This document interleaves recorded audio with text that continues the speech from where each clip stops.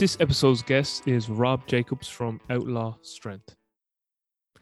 As an international lecturer and coach and published author, Rob has spent the last 21 years as a strength and conditioning coach. He has coached professional athletes, physique and bikini competitors, strongman athletes, and title holders and world champions in mixed martial arts. Rob has worked with a diverse range of athletes, coaching Olympians and medalists in the sports of soccer, national champions in track and field, and NFL athletes from the Bengals, the Giants, and the Vikings. Proudly, he has coached over 31 athletes in multiple sports to NCAA Division I scholarships. Rob has been coached and mentored privately by the late Charles Poliquin. He has spent years studying directly under Charles and other acclaimed coaches like Lawrence Seagrave in track and field, Boris Shako in powerlifting, Judd Logan in track and field, Derek Wutzke, Andre Benoit, and functional medicine doctors Dr. Robert Silverman and Dr. Bob Rakowski. Throughout his time in coaching, Rob has spent time as a head coach for track and field events such as the hurdles, triple jump, and long jump. He's currently an active strongman competitor who has competed at the USS National Championships. On this episode, Rob and I discuss Rob's background, Charles Poliquin's influence on Rob. We discuss Rob's training system. I asked Rob for his thoughts on Charles' biosignature. How did Rob get introduced to Jack Kruse's work? And finally, we discussed client buy-in. Guys, this was a great conversation with Rob, and I hope you really enjoy it. Okay, Rob, thank you so much for making time. So just to start us off, who are you and what do you do? So I am a strength coach. Been a strength coach for the last 22, 23 years. Work with a whole bunch of different athletes. The last 10 years or so really started getting into competing in strongman, coaching a lot of strongman athletes. Made it to the national championships with that. And I guess probably most importantly, I've started with Charles Poliquin 15 or so years ago, and got the chance to get, I guess, in the inner circle with him and get to know him and actually be able to call him a friend by the time it was all said and done. And apparently was his actual last like personal private training client.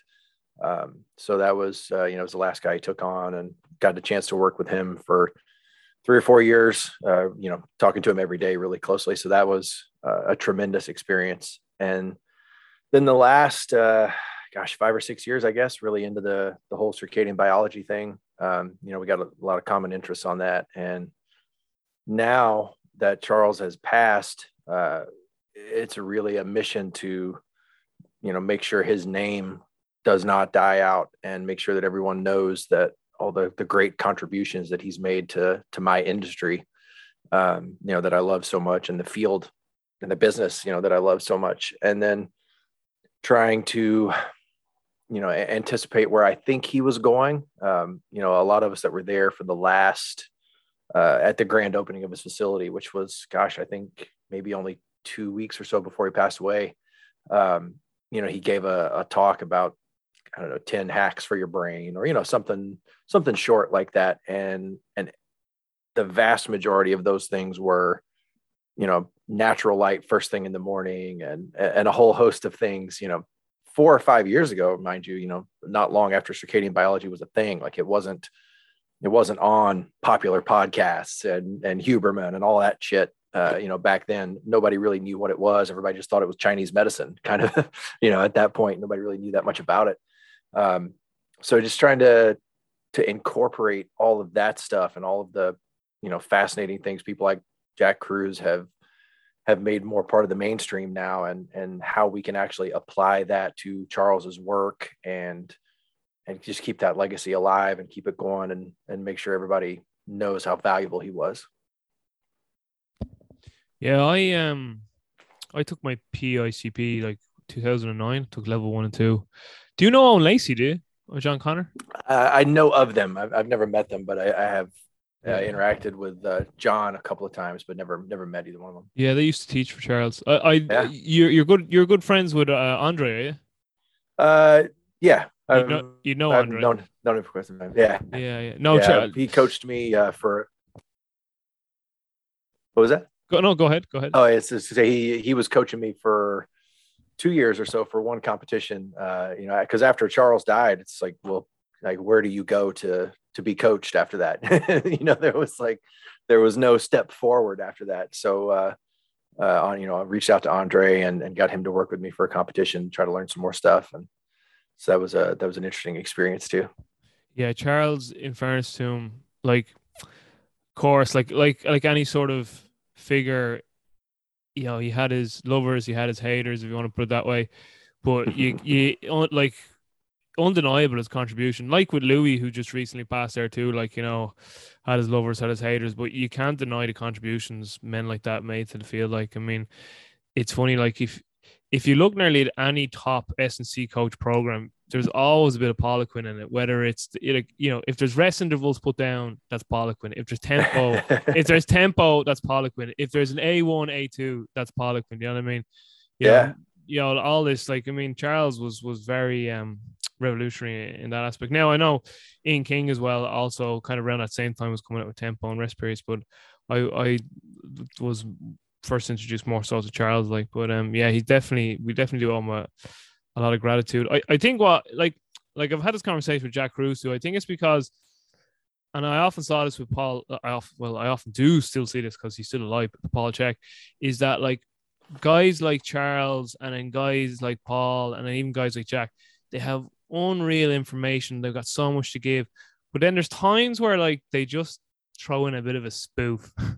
they come out with something absolutely outrageous, and you're like, that's horseshit. And see, the problem is then if that's the only bit of information somebody's heard from them, they go, they're full of shit. It's like, no, that's like 5% you just see now. Look at some of the other stuff. You know what I mean? It's just like, right. it's like interpretation of the Bible. It's like, you pick up the Bible and go, this is horseshit. And it's like, well, like, there's some okay things there if you interpret it this way. Like, yeah, there's a lot of horseshit in it too. Like, it's like anything, But I think that was always the thing that used to be like even with Paul, like I think Paul Check's fucking hilarious at times, and again, there's times where like he's gone on about like spirituality and self-development, and I'm like, yeah, I think I can get into this, but then he come out and just say something completely left field, like with no objective evidence, and say it as if it's 100% fact when really it's just his opinion, like, and just because like. And then if he has people who are really into him, they won't question it. Whereas you get other people who you're trying to introduce whose work, and they go, "No, I can't get into this fella if he's going to say stuff like that." And it's just kind of, so it kind of used to put people off to a degree. And I was saying the same to Jack Cruz. I was like, Jack, your information is unreal, but the way you package that information puts off a lot of people. And he goes, I know. He says, it's something I need to work on, but it's just it is.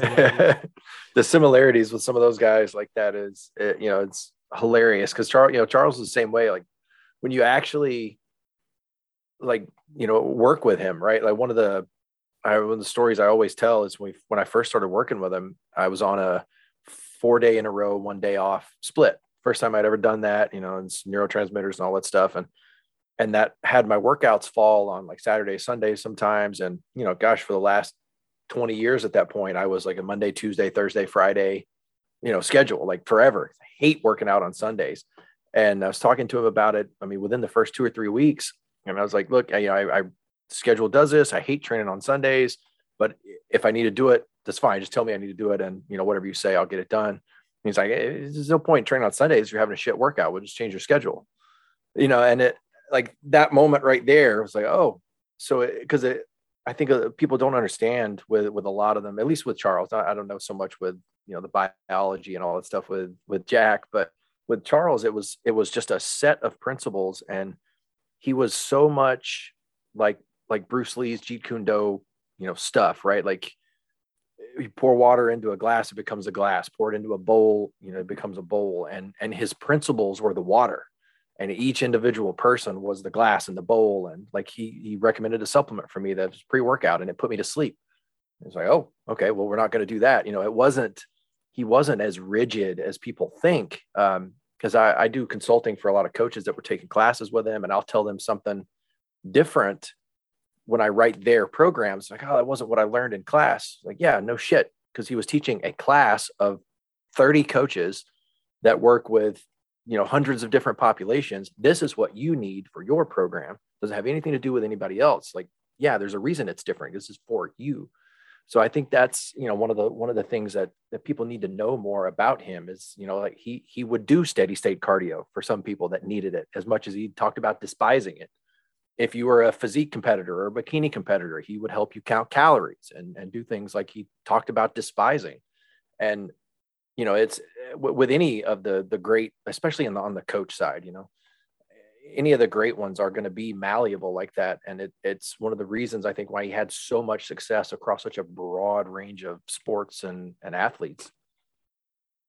It's so refreshing, and it's so interesting here you said that, because you see this all, like you just said there, like Charles, like, oh my God, he did prescribe steady state for someone, or he did do calorie, because because that is a sort of stereotype that he's put into, like, oh, he's completely anti, like, he's like, you just lift weights for fat loss and don't bother counting calories, just eat like a caveman. So, and that's the kind of rhetoric people throw back in your face, listen to that.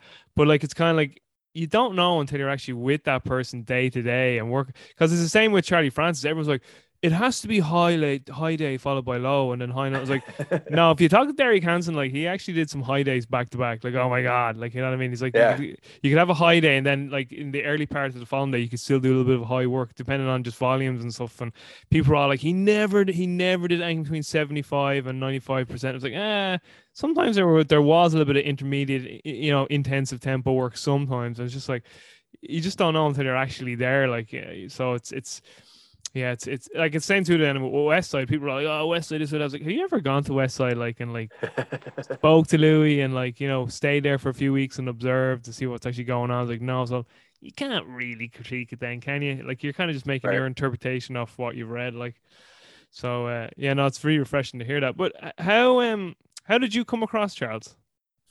I had a friend who introduced me to his, I want to say it was a German body comp for athletes article, like program that he had put in, I think Ironman magazine or something.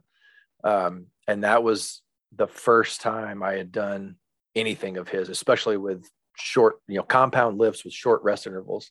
And it was brutal. So that was the first thing. Cause I think one of his buddies had gotten into Charles, and then it just sort of got passed down, like a lot of this stuff does. Like, hey, have you ever done any of this kind of training, or have you ever used this tempo like this?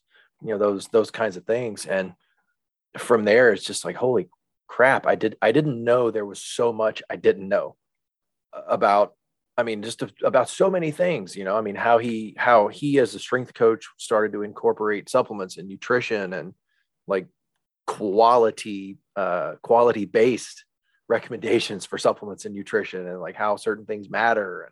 And it was just open my eyes to a whole nother world. Cause really prior to that, my biggest influence in strength and conditioning was Westside and Louis, and while that's fantastic, there's a lot of minutia and detail that just aren't really either talked about or given, as much importance with things like tempo and actually prescribing your rest and timing your rest. Like Louis definitely got his minutia that he really, all these guys do, right? They've got a few things that they really care about and really kind of have to harp on, like the pendulum waves and, all that stuff. But with Charles, that was the first time I had ever really seen how broad a really good strength coach's reach could actually be, and how much you could change someone's life or their quality of life as an athlete or just a general client.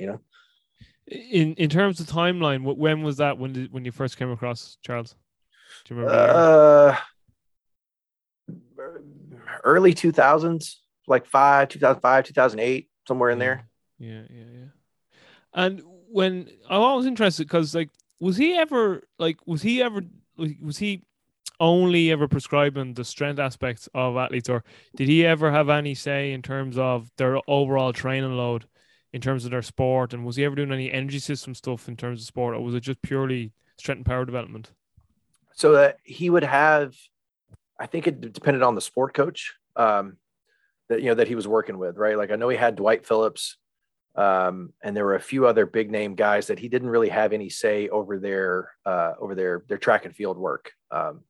The the three wrestlers, the female wrestlers that he was working with shortly before he died, he had input because the wrestling coaches, knew of him and I think respected his opinion. But in that case, he also knew his place also, right? Like he wasn't their skills coach for wrestling.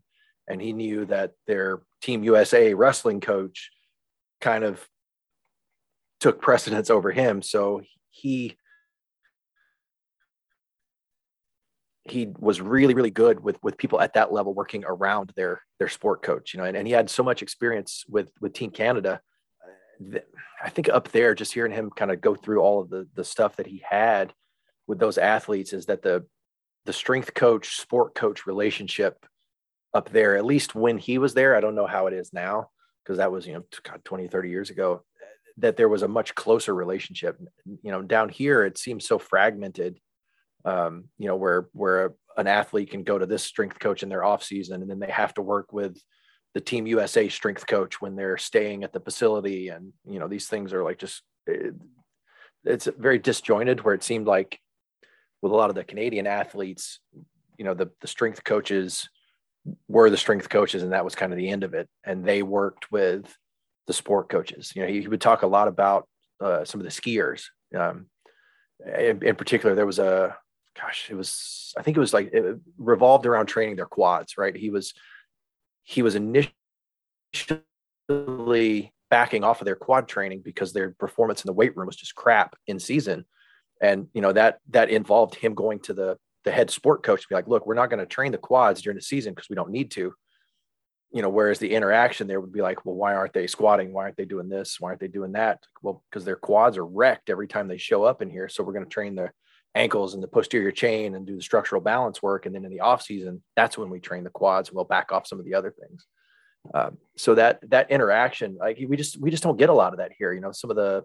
I had a Team USA judoka that I helped like rehab her knee a few years back. And, she was a competitor for Team USA, but only almost in name only, there wasn't a whole lot of interaction there. Like she did her weightlifting and her strength and conditioning program at the, judo school she attended when she wasn't in Colorado.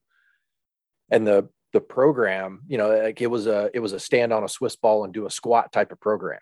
It was just, miserable. Like, oh, no wonder your knees hurt. Right. And like this girl's representing Team USA, like, give me a break. So but there was no connection, right? There was nothing I could do to reach out to this random person at her judo school who wrote their workouts on the whiteboard that everyone at the school did. And there was no need for me to coordinate with the Team USA coach because she was never with him, hardly any of the time anyway. So it's a real disjointed system over here. I don't know how much it's like that in all the sports, but there's definitely a lot of that, I think, more here than in other places. So tell me more then about yourself and your own business. Do you take clients on? Are you one-on-one? Are you semi-private? Is it consultation? Is there an assessment process? The training design. I suppose basically your sort of training philosophy and then the system that's built in around that. Yeah. So right now I'm kind of 50% training hands-on and then 50% consultations basically. So my Outlaw Strength business is essentially my continuing education for coaches type of platform. So that's where I'll do things like with Tim Karen. We've got the muscle mentorship coming up here in May, where we're going to do twice a day training. I'm going to do all the biochemistry, circadian lectures. Tim's going to do lectures on training methodology and the vertical integration and all those types of things. And that's my kind of umbrella for all my continuing education, which is, online based, Zoom based. I do in-person internships now that people can actually travel again. I was before the shutdown, I was hosting my own seminars for small group, like private seminars and private internships for 4 or 5 days. But as far as in-person goes, that's where I'll do, all the hands-on assessments. And we use I use Charles's methodology, the PICP methodology for that, where we go through, structural balance assessment, length tension relationships in the lower body, some length tension flexibility assessments for the upper body. And then we go through we'll go through all the upper body structural assessments where your external rotation strength should be a certain ratio, a certain percentage of your biochromial bench press, and your elbow flexor strength should be, a particular percentage of that. And the biggest new addition in the last 10 years, I would say, has been the neurotransmitter profiling that Charles was really starting to make popular before he passed away. So we'll do that with the Braverman test, and that's I'll teach I don't teach what Charles taught because I don't think that's right for me to do that. But what I will help coaches understand are more so what the neurotransmitters mean for you, because there was a big gap there with Charles's teaching where, in the course it would mostly be, okay, you turned out to be this dominance, here's how you train that person. And that was starting to fall into that box, like we talked about earlier, where it was so rigid. And then, because what you'll get into when you start to run those tests and do those things is there's very few people are dominant in one real, neurotransmitter. The test will say you're dopamine dominant or you're GABA dominant. But when you actually start to understand what those neurotransmitters mean for training, you can really customize a program and individualize that for that one particular person. And as their deficiencies start to change over time, that's something, okay, we can adjust your training now because your GABA deficiency has improved. So now you'll recover from higher intensity trainings more. So you may have been dopamine dominant to begin with, but you were so GABA deficient, we couldn't hit you with any intensity worthwhile. So that's kind of a lot of the stuff that I like to do with my continuing education stuff with coaches is that, and now introducing all of the vast array of circadian biology components to the strength and conditioning field. Because before, we just don't have we don't have a clue, I didn't I'm sure like, it's like you, but before we learned all this stuff, it's like, all right, well, we're existing under probably the worst possible lighting conditions, for 8 to 12 hours of our lives every single day. I was the same as you, like not getting home till 9 or 10 o'clock, and then having dinner, watching TV, all, on my laptop, staring at the phone, blue light. And now it's introducing all of that stuff. Well, okay, we have to be under this light for 10 or 12 hours. How can we mitigate that? How can we make that environment better? How can we make that environment better for our clients? And how do we start to do damage control, knowing all these things that we now know that these guys like Dr. Cruz have made so popular and really brought to light, that the strength community, rightfully so, because that's not necessarily our place at first, but there's definitely a lot of things we can introduce, waking up with the sunrise, eating seasonally, how you should change your training seasonally if you are afforded that, if you have a client long enough. I've got some people I've been training for 15 years now, so I can train them seasonally, diet seasonally. We can really get into the nitty gritty of that stuff. And you can start to see how well those things work when people start to apply them, and how we can make those applications to our athletes, even under a time crunch, whereas with the seasonal training, the wintertime is where very counterintuitive. The wintertime is kind of where you want to be in your caloric deficits and start to get leaner and, all that stuff. But most of us in the body composition realm will save all of that for the summertime. Right. And now it's getting coaches to understand those mechanisms where we can take a client who's, may start with us in July and their goal is to get shredded in 12 weeks, where we can accomplish that, but also still start to incorporate seasonality and how, deuterium concentrations and, certain foods will affect that, and how eating locally and all of those small changes that don't really seem like they would have a huge impact, start to introduce those to the strength and conditioning field and really start to take our field to the next level. Because we've got so much mobility and, all this stuff now that it's just like, people want you to come in and warm up and stretch for 45 minutes before you do a 90-minute workout, and trying to get away from creating a problem just to sell you a solution. The Mother Nature's got the solutions, and a lot of them are very inexpensive and don't require you to buy much of anything, just changing your lifestyle. And that's where I want to start pushing the strength and conditioning field, making more of that information known. So if, let's just say I'm a client with you, like hypothetically, so just we can get a little more, I suppose, context. I want to work with you. Where do we go from there? I just say, I just come, Rob, I'm just looking for someone to train. Where do we go? So, first thing, obviously, if you're in person, we would do a biomechanical assessment, right? We go through your structural balance assessments. We'll do some dietary, like recalls, food journals. And I really have gotten to the point where I refuse to talk about nutrition and supplements with anyone who doesn't care enough to get blood work done. So that's kind of one of the things where making someone commit to a little bit further. Now we have Charles's biosignature system that he developed that is a decent proxy for blood work. So we don't necessarily need to have blood work done every 6 weeks to start to look at things. But what we can do is get some baseline labs that, very basic stuff, blood sugar and estrogens and all those types of hormones and adrenals, and get a good assessment that way, so we can understand what's going on with the organism, especially really for anyone, from your general population clients who just want to look better naked to the elite performer. If you've got an organ system that's not working properly, there are things we can do, not just supplement wise now, but things we can do with light and environment and all those things to optimize your performance. So we get the labs done. Then we go through the biosignature assessment. So if you're not familiar with that, it's a 12-site test. And essentially the heart of that is that hormones control regional fat distribution, right? So if everybody's seen the body types at some point or another, right? The pear-shaped female with big thighs, or the apple belly shaped male, or bat wing triceps, all that kind of stuff. And each one of those problems traces back to a particular metabolic dysfunction.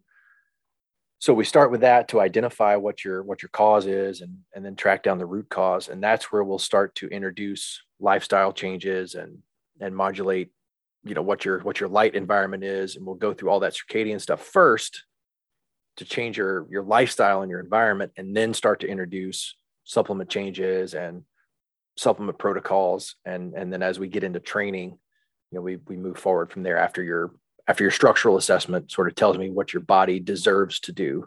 Because everybody wants to come in and go hard on squats and deadlifts.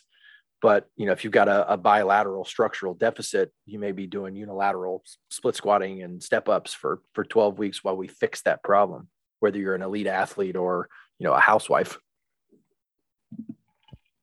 Great stuff. From other peers in the field, have you ever had much kickback with the biosignature? Because again, and I've just heard like loads of people say it's bullshit. And again, usually it's somewhere in the middle of that conversation that it's kind of like loads of people were giving Charles crap about it, like, there's no science to it and he's just making it up. And then other people were kind of like, well, like at least he's trying. Like, you come up with something, you know what I mean? It's kind of like, I was like, well, what have you got? And they're like, well, they just want to moan and complain. Like, so, whereas like there is, fair enough, someone says, listen, like, and again, I think this goes back to how people perceive the biosignature, in that he was saying is like, this is a fact. Like, if you've got fat there, you're insulin resistance, and then you got to take this supplement. People, it's a big money making scam. And then other people were saying, no, he's gone to literature and he's made some interpretations and he's trying to come up with something that brings our field forward with something that's a little more systematic, and he's trying his best here. Okay, if he presents it in a way that's a bit like, this is fact, that could be improved upon on his end. Well, I can't now because obviously rest in peace. But when he was presented, I think again it was just how it was presented. But so my question is, like, have you ever had like those discussions where people go, no, that fucking biosignature is a lot of crap, and you know what I mean? Like, how have you sort of had that discussion? So there's, just from knowing him and being associated with it, every so often something will come up, or an article or a post by someone, shitting all over it will come up. And truthfully, I would say 99% of the time, those instances are someone who's never actually taken the course. Which is probably the case more often than not in those situations anyway, right? Because the more you start to learn about that, he didn't talk much about how he developed it, which I think was definitely a setback to getting people to buy into that. Because the first time I ever heard him talk about that, right, it was done in a, like, massive controlled groups, because because he was from Canada, right, and the nature of their government and how their country runs, he kind of like the Russians, he had pretty unlimited access to certain very large numbers of people, right? And he was able to start to corroborate these things. Like he would take a piece of literature that says elevated cortisol causes you to store fat around your belly, right? And with a 20,000 subjects of, or however many it was, after about 15 or 20 years of developing the system, because this was something he started doing in the late 80s, maybe early 90s, and didn't really like start teaching till the late early 2000s, I believe. So he had a massive amount of test subjects and a lot of literature to go along with this, where there's, you can look and find anything that refutes damn near every aspect of biology and training and all that stuff, right? So you're obviously always going to be able to do that. But with all of those sites that you test, I think with the exception of the ones on the face, because those are really just general body fat markers, not necessarily associated with the endocrine system, but with all of the sites that relate to a hormone, or how a couple of hormones are interacting, every time I have ever tried to compare my results to blood work, it has always been what I would expect from the blood work every single time, which, because at first I was pretty skeptical too, right? It's like, oh, somebody did it and then they recommended these supplements, and I'm like, oh, I see how this works. It's like, okay, I got to take these things for the next 10 years of my life, and eventually I'll get leaner. But it's the same kind of thing we were talking about earlier with how malleable his rules actually were, because you do one of the biggest benefits to that test also is the fact that you can have an idea of what the blood work should look like without having to go through the process of getting blood work. So if I'm training you to step on stage in 12 weeks and I see you 4 times a week, we can test the body fat procedure every single week and see trends and see what your dietary adjustments and what your lifestyle adjustments are actually doing to some of these areas where you store fat or where you store fat incorrectly. And then that gives us an idea where, all right, we may not have to run this particular protocol for 12 weeks or, whatever. And he actually did I think what the fish oil stuff is one of the things that really gets shit on a lot, because he recommended it a ton. But I think another aspect of that people don't understand is that he developed, I don't even think that was his idea.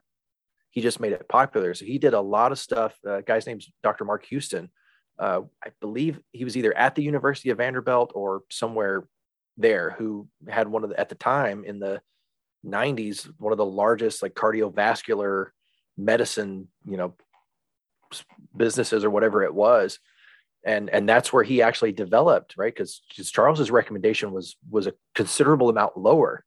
And the research that he did with Mark Houston, that's where it was like the 1 gram per percent of body fat, or, whatever your particular instance was, didn't even come from him. It came from the cardiovascular literature and Mark Houston saying, well, this is the dose I'm using in my clinic with all these people who are morbidly obese that have cardiovascular disease. And here's how well it works. It was Charles going to these experts and putting all these different pieces together. Like I said, much like that Bruce Lee thing, man, it's like he's finding what he can take from Louis Simmons and what he can take from the Germans and blending all of that into this sort of foolproof system that can be so pliable with any individual with any goal. So there's always been a lot of pushback to it, but it's one of those things where I understand why you're saying what you're saying about that being doubtful of this methodology, but let's talk a little bit more about where it came from. And maybe that'll make you a little bit less skeptical of this, because there is a substantial amount of research to back all of it. And the people who apply that methodology properly get phenomenal results with it. Phenomenal. And you can't deny that. There's a 20, 30-year track record now of that system working incredibly well at the highest levels of athletic performance, all the way down to just, 12-week transformations with general population people. Yeah, no, great stuff. Well, like, I'm just telling you what, like, that personal or that question isn't personally for me, because that's not kind of how I think anyway. I'm not at either end of the fence on that. Like, I wouldn't be like, oh, it's complete horseshit, but I wouldn't be like, oh, it's gospel either. You know what I mean? But my sort of take on information, like the dissemination of information, is that if something is based off what we currently know in human knowledge when it comes to science, if something is like as locked in as possible off the current science that we know, and somebody is presenting it as a fact, well, that's fair enough. In that, like, in that, like, based off everything we know right now currently as humans, because there's no way we know everything, because that's obviously evolution. But based off what we currently know, and like fucking probability and like p values of 0.05, like if you get a collection of data and it's like based off all this data and all the stats that have been run through it, and the confidence intervals are good, this basically, this is as close to as cause and effect as we can get here. And if they're presenting that as that's pretty much a fact, I'd be like, fair enough. But what seems to happen is a lot of us say things that are a fact, and it's like that's not a fact. Whereas like I have no problem if someone says, here is the science that would theoretically prove a mechanism for this, but there is no scientific research done to actually say that this is a fact or as close to cause and effect. Right. That's like, it's just how people present things is my whole thing, So even that's like, this is my thing with Jack too. Like when Jack's talking about like, the quantum spin on fucking, on the first protein and the inner mitochondria. I was like, is that a fact? Like, do we absolutely 100% know that? And he goes, well, like, I mean, we can't say anything is a fact, but he was like within biophotonics and physics, he's like, yeah, like this spin he talks about of the heads on the fucking proteins. He's like, yeah, if you talk to like a physicist, they were like, oh yeah, like those things spin at like whatever speeds and hertz or whatever, like stuff beyond my fucking recognition.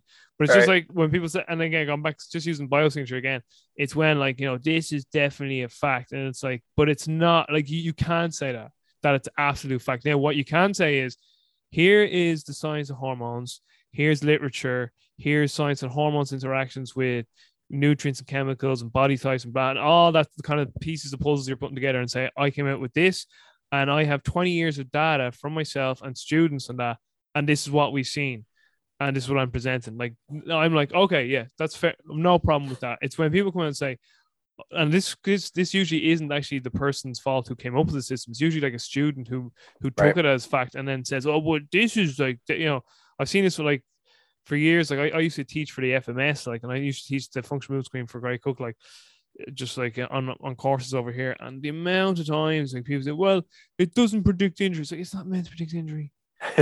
Never, the man never said this. It's like, well, he says asymmetry is bad. He says, no, he doesn't. He just says gross asymmetry. If you can stand on your right leg and you keep falling over like a fucking idiot on your right leg, that's a problem.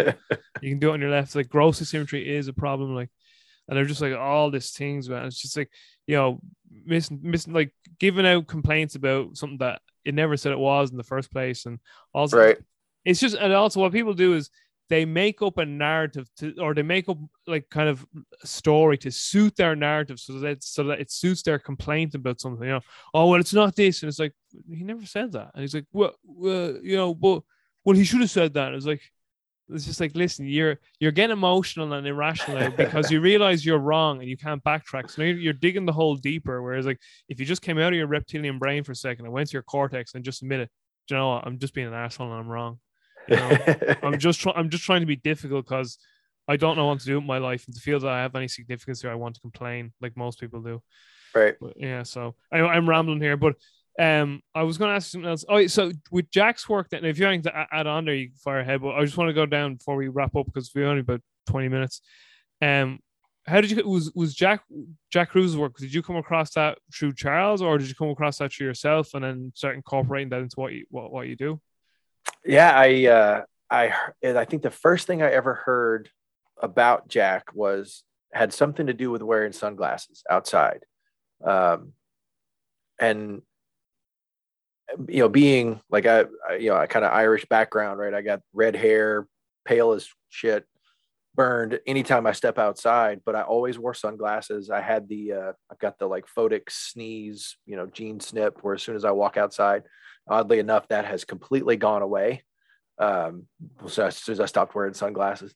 So that was the first thing. And I was like, what is, because what I heard was that the light coming through your eye, right? When you wear sunglasses, like that's the reason I would get burned so quickly. And if I stopped wearing sunglasses, I'd be less likely to get burned and wouldn't need to slather on sunscreen.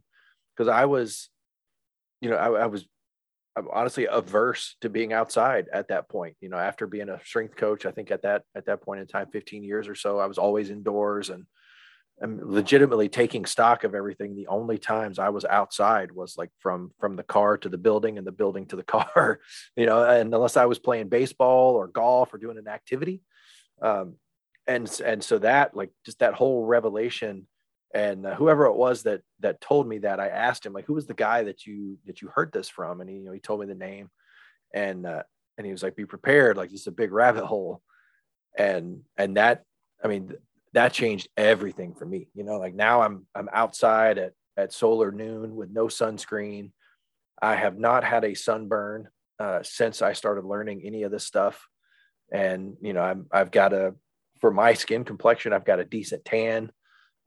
Everything has changed. And that was, I mean, it was purely from Jack, really, how all that stuff came from. And funny enough, when I did a consult with him, he was familiar with Charles and knew Charles. And this is how I know this is where Charles was going, especially after hearing Charles talk and putting all the pieces together, with Jack talking to Charles and trying to get information to Charles. Because one of the things you can always say about Charles, and I can never give him enough credit, especially for my success, because no one would be interested in anything I have to say if it wasn't for Charles,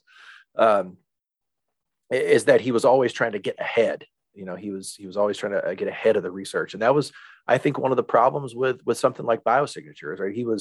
He was ahead of a lot of the curves on this stuff that again has consistently shown, okay, yeah, when you have insulin dysfunction, you do tend to store excess fat in this region, and that your hormones do have a great deal to do with that. Whereas, most of those criticisms were really in the late 90s, early 2000s, when he first started teaching this stuff. Because honestly, there was not a whole lot of research. It's like what you were just saying, like, here's what we know so far. Here's what I've been able to corroborate with, 20 years and 20,000, airmen. They all have these problems. When we do the blood work, they all lead back to similar dysfunctions. And he was always ahead, and I think that's what's been really cool with Jack, is like, you look back on Jack's stuff from the 2010, 2011, and he was saying stuff back then that, Huberman's now saying on his podcast, and that are just now become popular, that a lot of us were, because of Jack and because of people like Charles in other realms, were so far ahead of the curve. They, like Charles always used to say, don't wait, for the research to catch up to you. Like, it's my job, being in the field, to take what we currently know, test it and advance it, and see if I'm right. And then eventually, either the research is going to prove that wrong or prove it right, but there's no point in me waiting. Like Charles used to say, if I'd have waited, I would have missed 4 Olympic cycles for, something he was doing in the 80s that didn't get proven in the research until I think 2014, something like that. Yeah. That's it's funny too. You mentioned, like, when Jack first came out with a lot of his information around that 2010, 2011. It's the same too with that book by T.S. White. It only Lights Out. It came out like in 2000, 2001.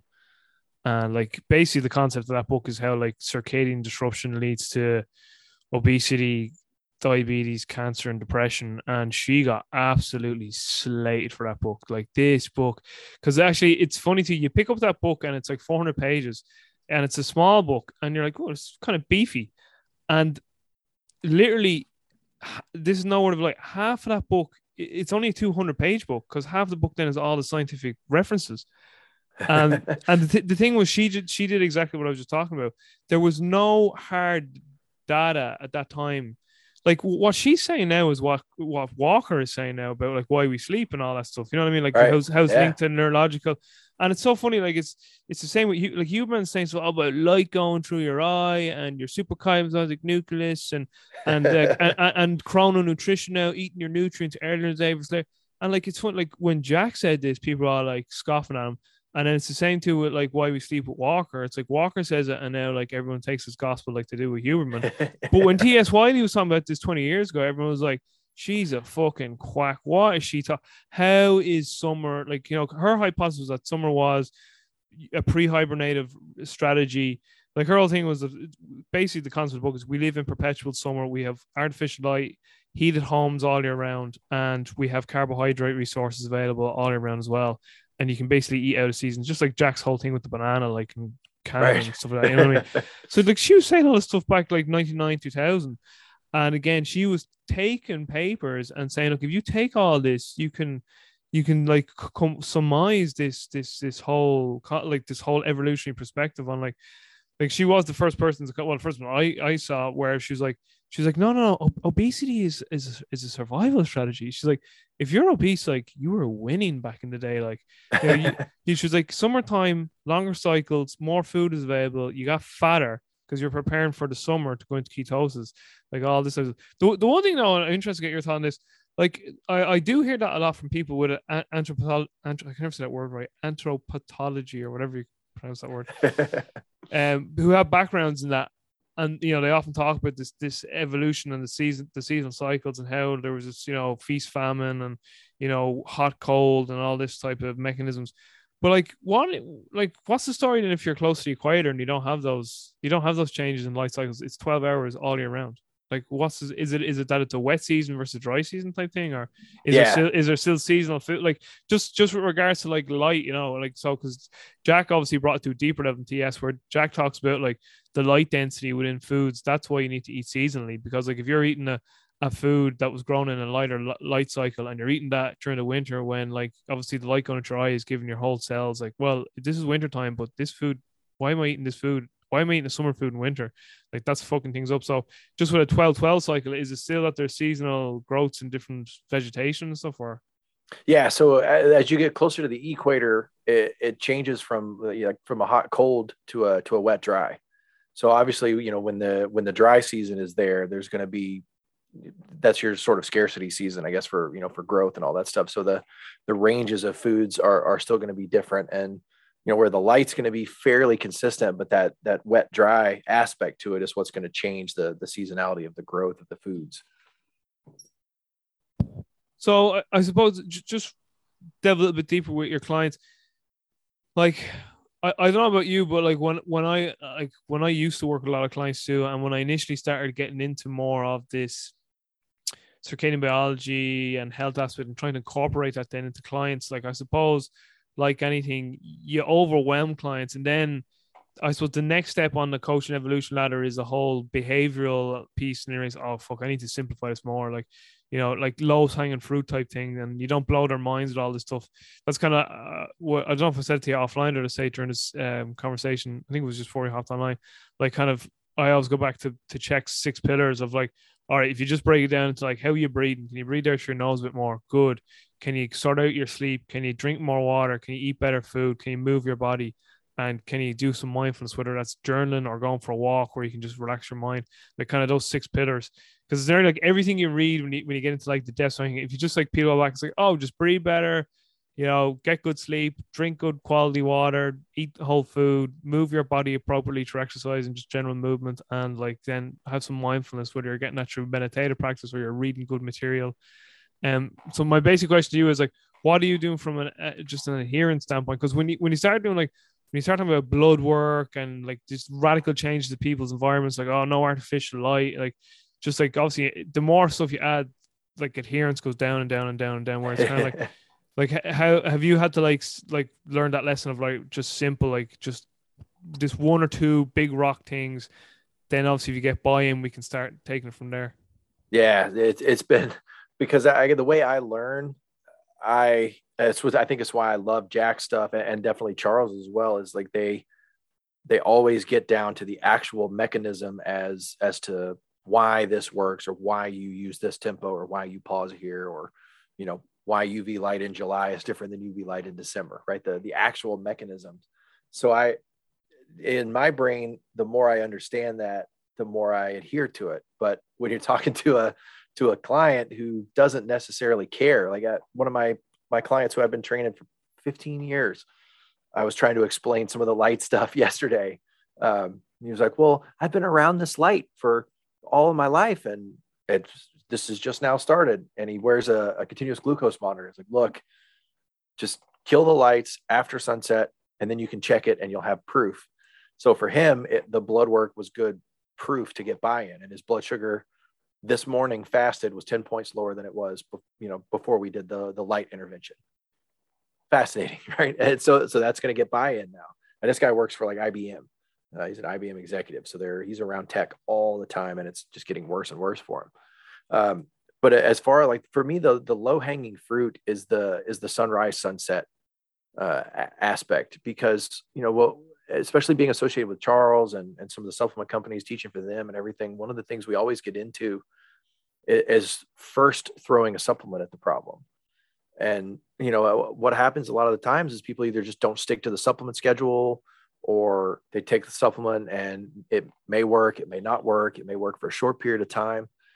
Whereas if we start to do things like the actual sunrise and the sunset, that's where we can really start to change lifestyle habits, and not just continue to wake up and turn on your artificial lights and check your emails and then go try to eat breakfast and you take your HCL supplement because your digestion sucks. Like, okay, if we can get up, go outside first thing, get a little natural light in your eye, maybe we can eventually wean off of this HCL supplement. Maybe we can not need it at all. Maybe we can improve your digestion.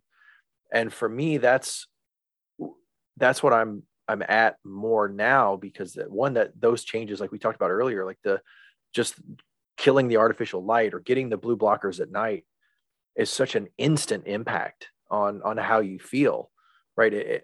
That to me gets me way more buy-in than a 12-week supplement protocol that doesn't really yield results until a couple of weeks in.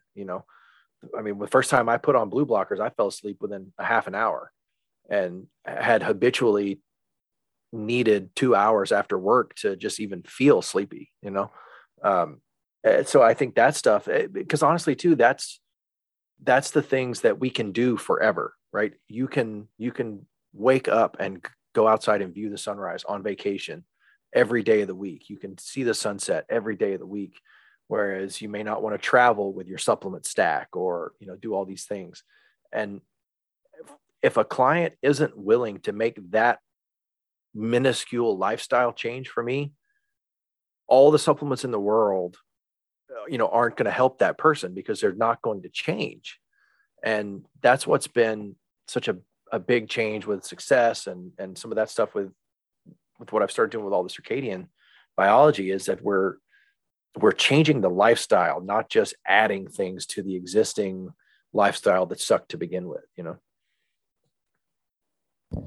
You remind me of a conversation I heard with Ben Pakulski and Phil Lerney. I don't know if you're familiar with, I'd say you're familiar with Ben, all right, but Phil is Phil's great. Oh, you know Phil, yeah. So Phil, he worked in UP in one of Nick Mitchell's gyms, UP in England for a long time.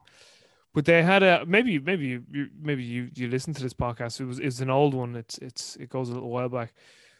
But I thought it was a very interesting conversation, because it's kind of funny how you've seen Ben's evolution in that, obviously Ben, very famous and very well-known bodybuilder and a great bodybuilder.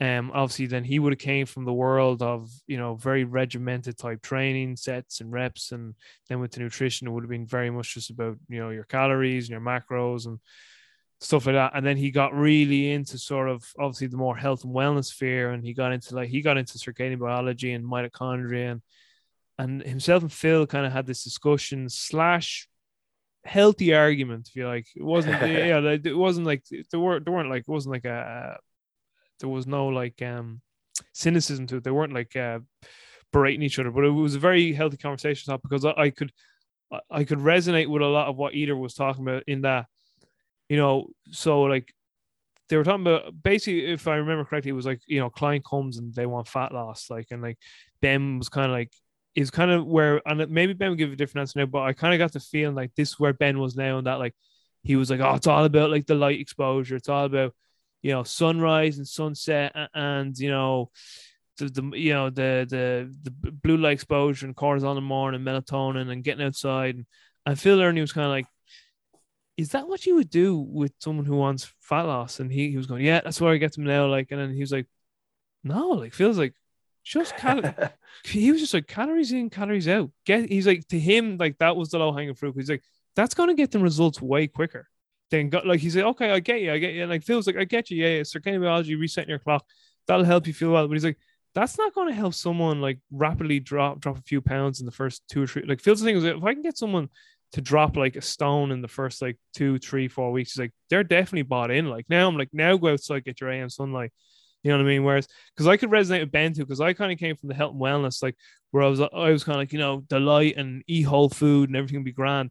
And people were coming back saying, I'm doing all that. Like I'm going for my morning walks and I'm eating like whole food, but I'm still fat because because I wasn't really taking the energy and energy out equation, and because I was in the kind of field of like, oh, like don't mind calories in, calories out, just eat like whole food and not take care of itself. Whereas like then when I kind of learned about like the nutritional hierarchy from like Eric Helms and the guys at Renaissance Periodization, it's kind of like, okay, energy out and macros still matter. Like they still matter. Like, and that's kind of where Phil Ernie is at. Phil Ernie's like, he's like, I'm not talking. Like Phil was like, I'm not talking to a client about circadian biology. He's like, I'm sorry. It's just he was like, and I could resonate because I nearly had swung back to Phil's side of this argument. I was like, yeah, I completely agree. It's just like, listen, your low hanging fruit is you're a fat fuck.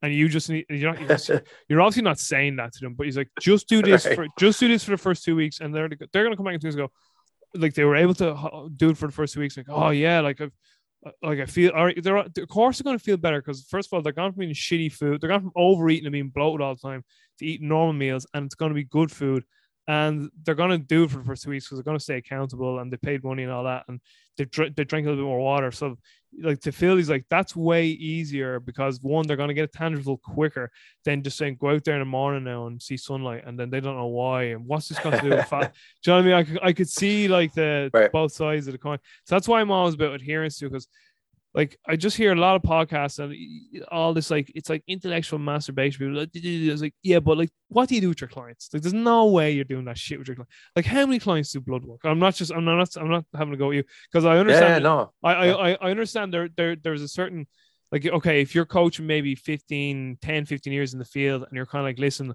I'm at a stage where I will not work with clientele who are below this commitment. So it's like, to work with me now, these are the kind of criteria you have to meet to work with someone at my level as a coach. I get that. But I'm just talking about like, those other coaches who basically don't train anyone, but they talk an unbelievable game.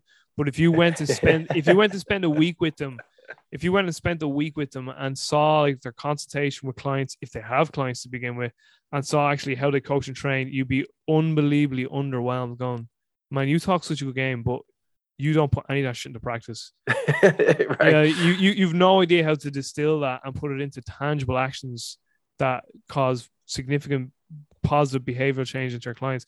Because I've been there too. Like I talked a great game and I realized, right, I can't get people to adhere to this. Like I can't get people to do sunlight and I can't get people to eat seasonally. And, and it was just like, when I simplified it down to just like, just fucking like just energy out and just basic calories and stuff like that, like initially to get buy-in is like, right now we can set, if we need to or want to delve deeper into this stuff, we could, like, so like, is your evolution being similar to that as well? Or yeah, so you have to, if you're going to do both sides of this, right, you've got to understand and be very good about picking up on what someone's actually going to do, right? Like the guy I was just talking about that I've been training for so long, eats pretty damn good, because he's been with me for forever. I've been doing biosignature on him. He gets consistent blood work, and it's very easy to make small changes to him because I've been training him for so long.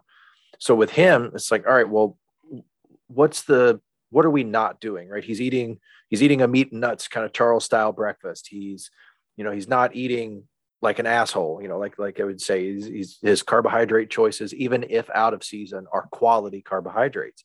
So what are we doing that we can change that's doesn't necessarily require food changes for him? It's like, let's cut down on some of the tech, and we can check that instantly with it, because fortunately he had a monitor. So with him, I was really comfortable going that way with him, even though he was already pushing. I mean, I always call him my team captain, like for my clients, because he's always been the one that's gotten really fast results and regimented on everything I say. Right. And even he was pushing back on some of the light stuff because it's still so new. But yeah, I mean, I've made the mistake of going down the light road too soon with people who just weren't interested, right? Because that's definitely not what they're expecting. They've, by and large, the people who come for fat loss have already seen someone else at some point for fat loss. And like, yeah, I saw this person, they told me to do this, and I didn't really do it, or, whatever the case may be. And that's another great advantage to the biosignature tool.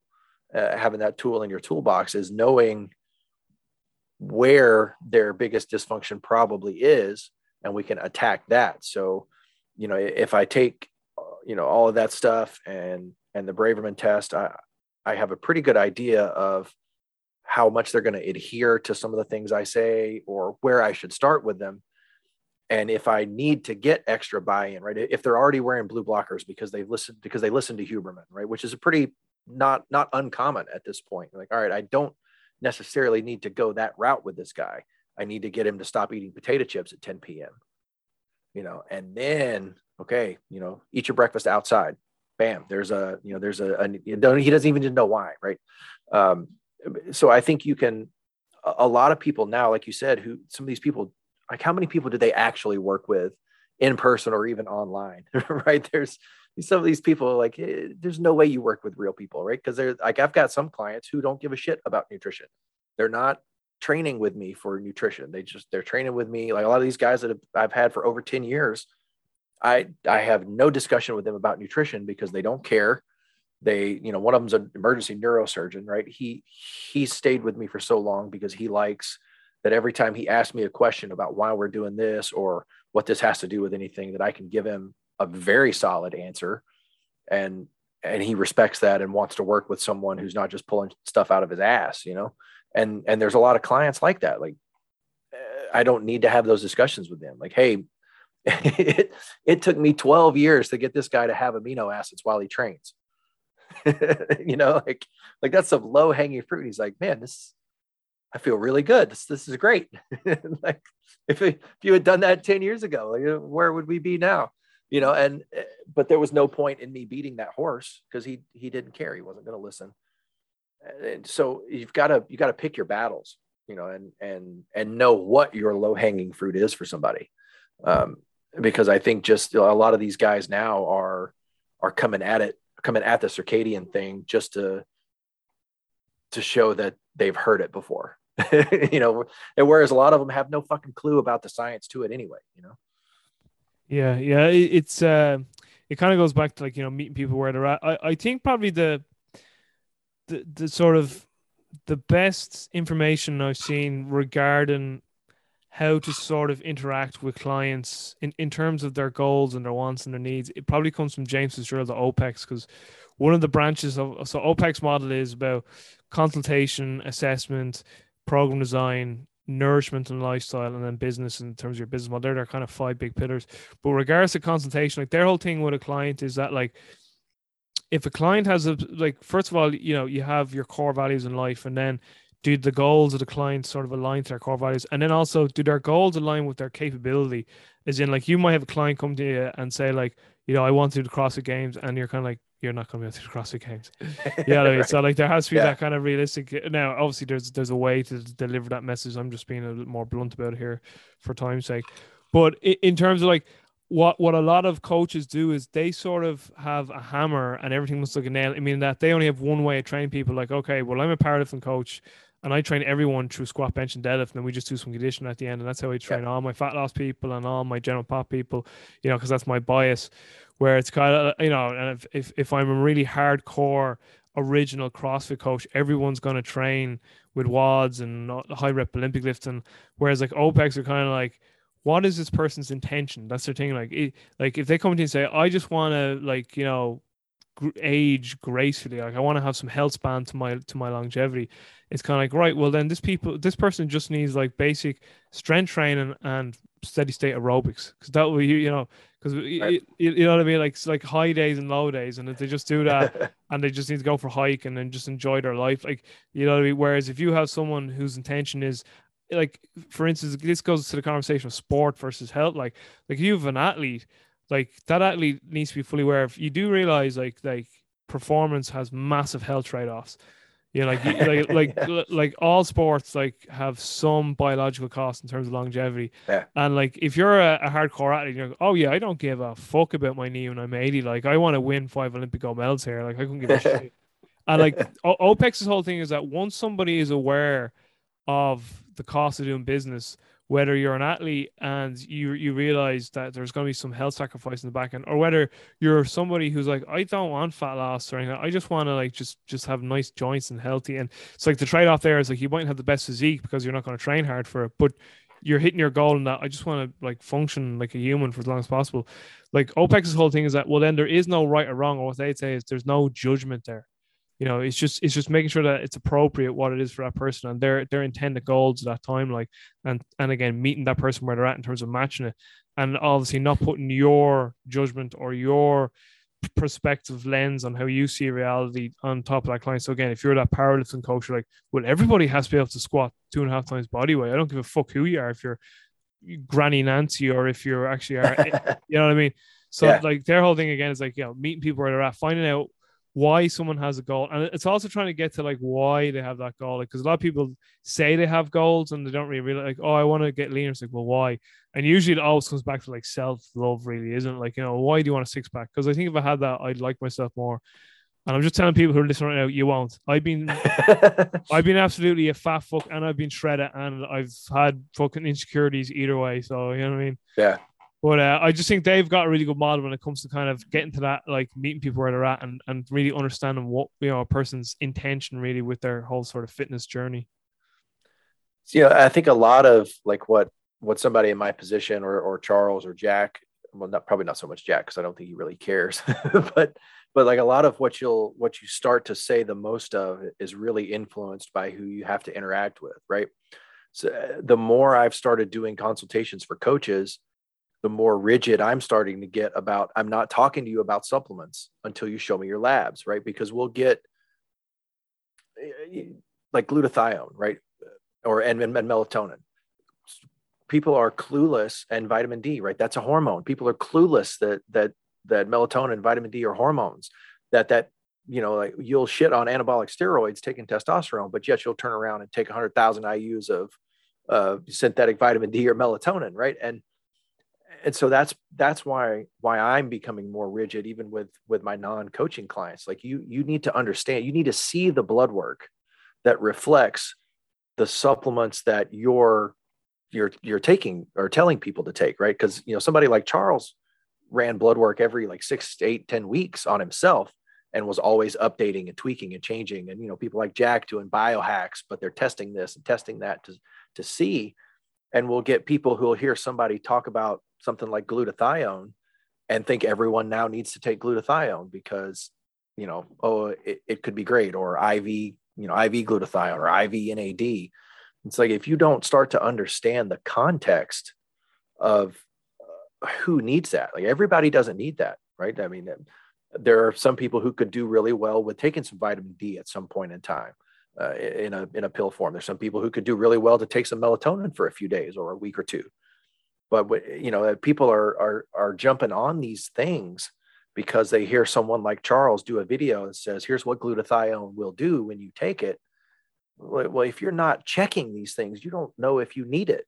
You know, like I had no idea how much, how rapidly my thiamine and my vitamin K levels would rise until I tested them. You know, here's these like thiamine protocols. I'm gonna take a poorly absorbable form of thiamine in a decent sized dose, and my thiamine levels were through the roof. And the same thing with vitamin K. Like, oh shit, I need to keep an eye on that, because if I start taking too much vitamin K, you know, I couldn't do the finger prick blood test to test my vitamin D because I couldn't get enough blood out because I was clotting so fast.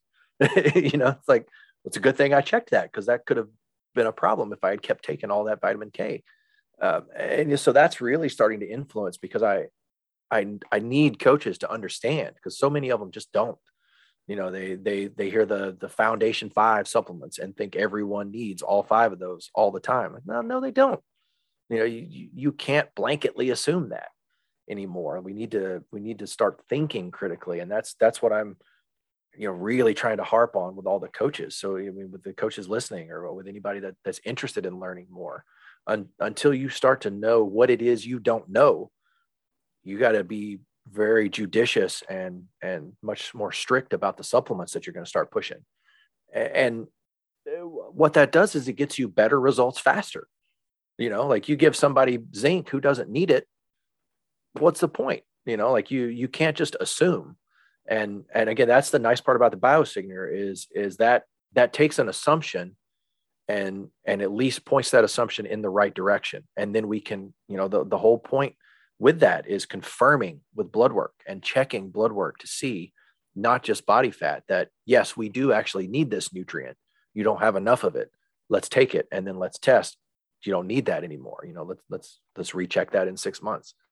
And I think that, it's definitely influencing what you hear people talk about, but the frustrating part, like we said earlier, is like, you listen to some of these people talk, it's like, there's no, like, how many people do you work with actually, or do you just sit around and talk about people that you might work with? Yeah. And it's not, listen, I'm like yourself. I could sit and talk about mechanisms and the nitty gritty. It's great. I love it. I do love it.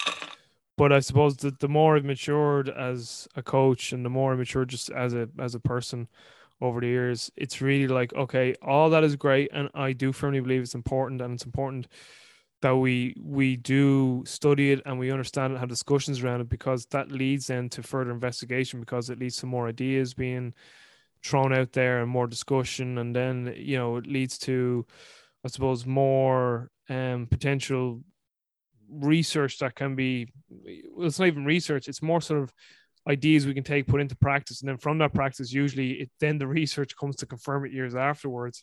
Right. But it just leads to evolution, basically. It leads to more knowledge being acquired and more knowledge being brought into creation, essentially. So all that is good, but it's just to always be aware of, okay, but how can this be beneficial to someone on a day-to-day basis in terms of adding quality to their life, really? Because that is the sort of end game of it all. So Rob, just for listen, we'll get you back on because there's so much more we could jam on about. But for individuals who are looking to reach out to you, about your consultation, your consultancy services, I'd say that because there could be a lot of coaches here who would probably love to avail of that. Just give us your website or your social media handles. Where's the best way to connect with you? And maybe just for that, like, what are some of the services you offer? Are you still taking on any clients? Is it mainly just coaches? Is it kind of coaching the coaches, or do you still take private clients? And then your contact information. Yeah, so I still do take on private clients. Like we said earlier, I'm based out of Atlanta, or in the Atlanta area, I guess, around there. So still taking some one-on-one clients when there's room for them. And so for the coaches consulting, the website to schedule all that stuff, to see what the options are is outlawstrength.com. I got a lot of information on Instagram, actually probably more on Instagram than I actually have on the website. It's Robert C. Jacobs. So there's a lot of, you kind of get a lot of the Easter eggs of what I'm talking about, what I teach with clients. And the way I work with folks is prepare presentations for the consultations. So there's data to look at, there's references and all that kind of stuff. So I don't really like to fly by the seat of my pants on that. So everything's prepared and structured, and basically like a continuing education kind of, mentorship is how I look at the consults, and hopefully giving you enough information to sort of teach you how to fish as a coach, and then continuing that process. Sweet. And I'll put all that into the show notes so people can just head straight there and then look at your website and then the social media.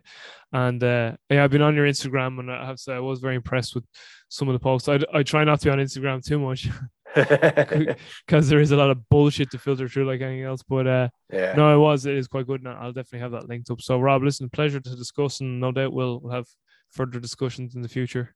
Yeah, thanks for having me, man. I'll say goodbye to you offline, but for everyone else listening, until next time, take care, be well, and stay strong.